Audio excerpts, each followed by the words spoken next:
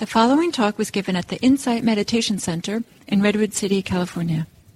Please visit our website at audiodharma.org.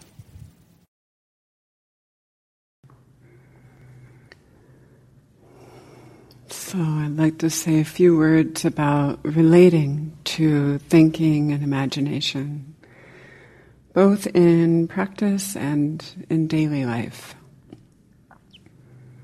There's a quote often attributed to Mark Twain, and he says something like, "As an old man, I've looked back on my life at all of these great difficulties, most of which never happened." Most of which never happened, right? Our minds can make up such incredible scenarios and stories. So a lot of our thinking necessarily includes imagination, of course. Imagining driving to work, imagining leaving the house, whatever it is. But some of it's not so helpful, right?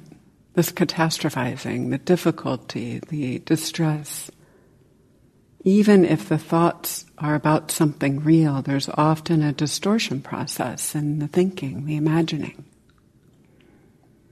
So the Buddha has described many methods for working with reality, for what arises in our bodies and minds. And I'm going to talk about one method that he speaks about.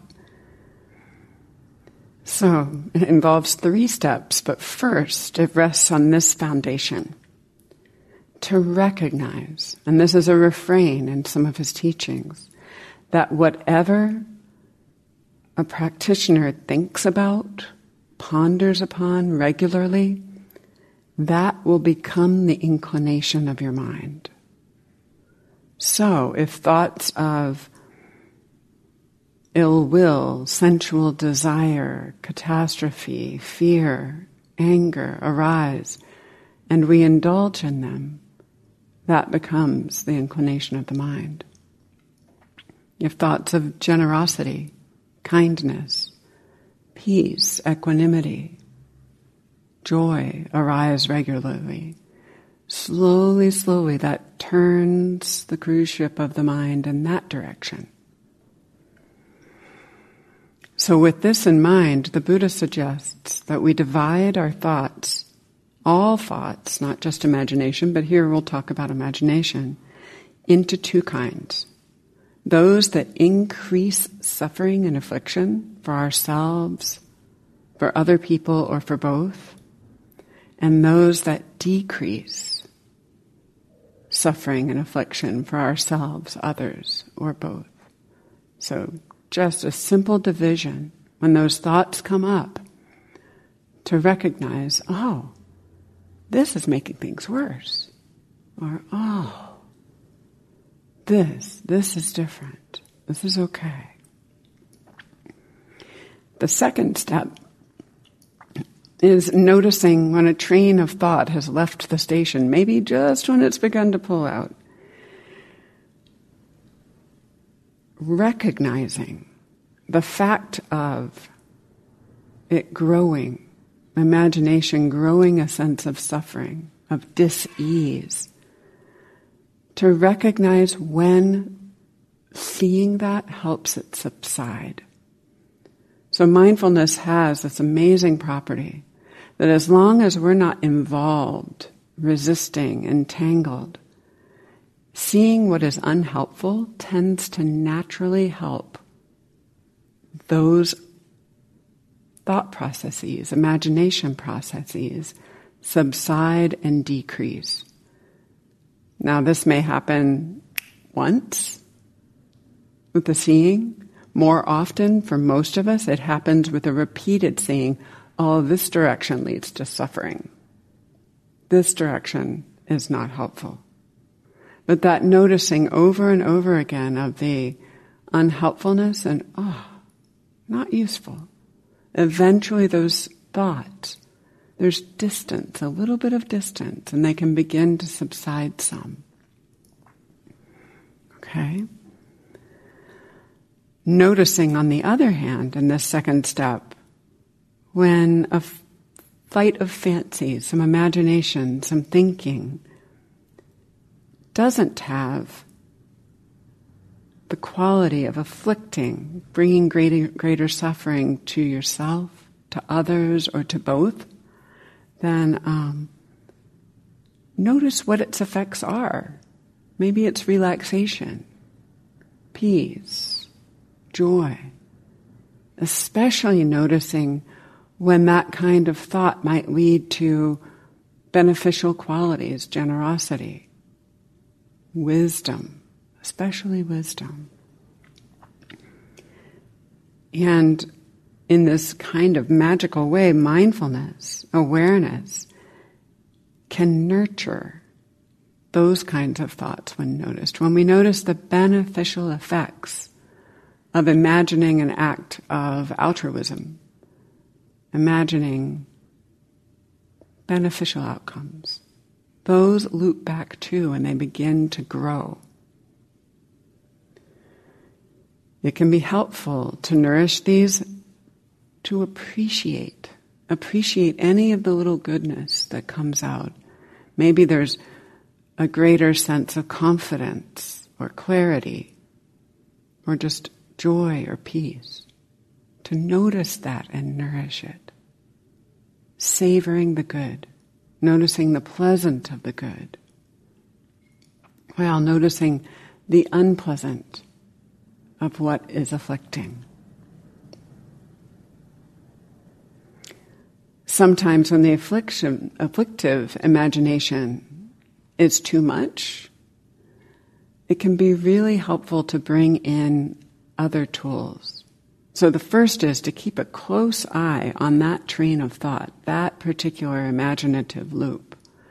The Buddha offers a simile of a cowherd, keeping very close watch over the cows so that they don't go eat the neighbor's crops and get them in trouble. Right? It's like that. It's like really keeping an eye on things as they start to develop. Another way that the Buddha talks about working with afflictive thoughts, especially fear and distress, is the practice of loving kindness and compassion. This can be a simple attitude of, oh, it's okay. Oh, this doesn't feel good. Okay. Or it can be the formal practice. May I be happy, healthy, safe, peaceful, easeful, free. To really turn towards that with wishes, good wishes for whatever is happening in your own mind and heart, to subside and allow peace. When the beneficial thoughts, beneficial imagination is there, the Buddha also offers a simile of a cowherd.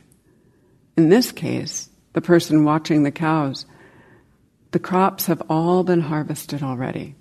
There's nothing that the neighbors will be upset about. So the herder can just kick back under a tree and keep a casual eye out, noticing that the cows are around and grazing.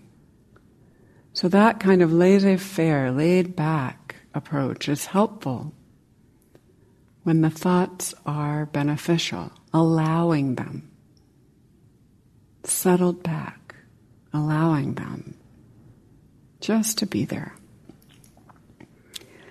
And then the third step, finally, is to eventually notice, after savoring whatever good qualities come up from this beneficial kind of thought train, oh, there'd be no harm from this if these thoughts continue all the time, but they might tire me out, distract me from meditation, or strain the mind.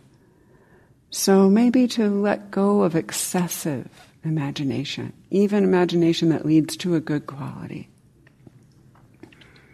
This is letting go of those thoughts for the purpose of settling, concentrating the mind and the heart. I think of it as letting go into dharmic presence, a more dharmic way of being.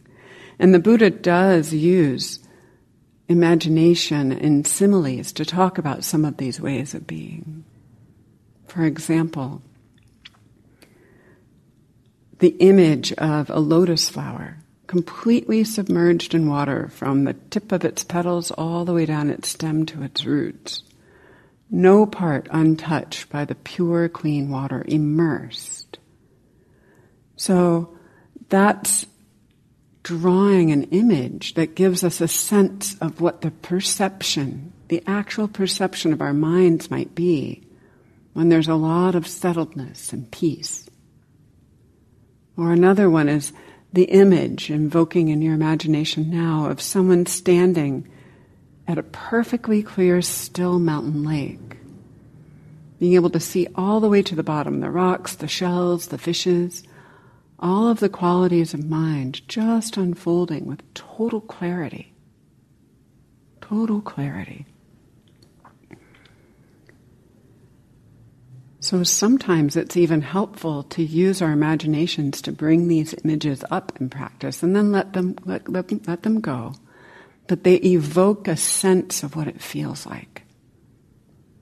And then letting them go into a simple presence, a simple shift of perception. Because sooner or later, all of these sort of drop away to a very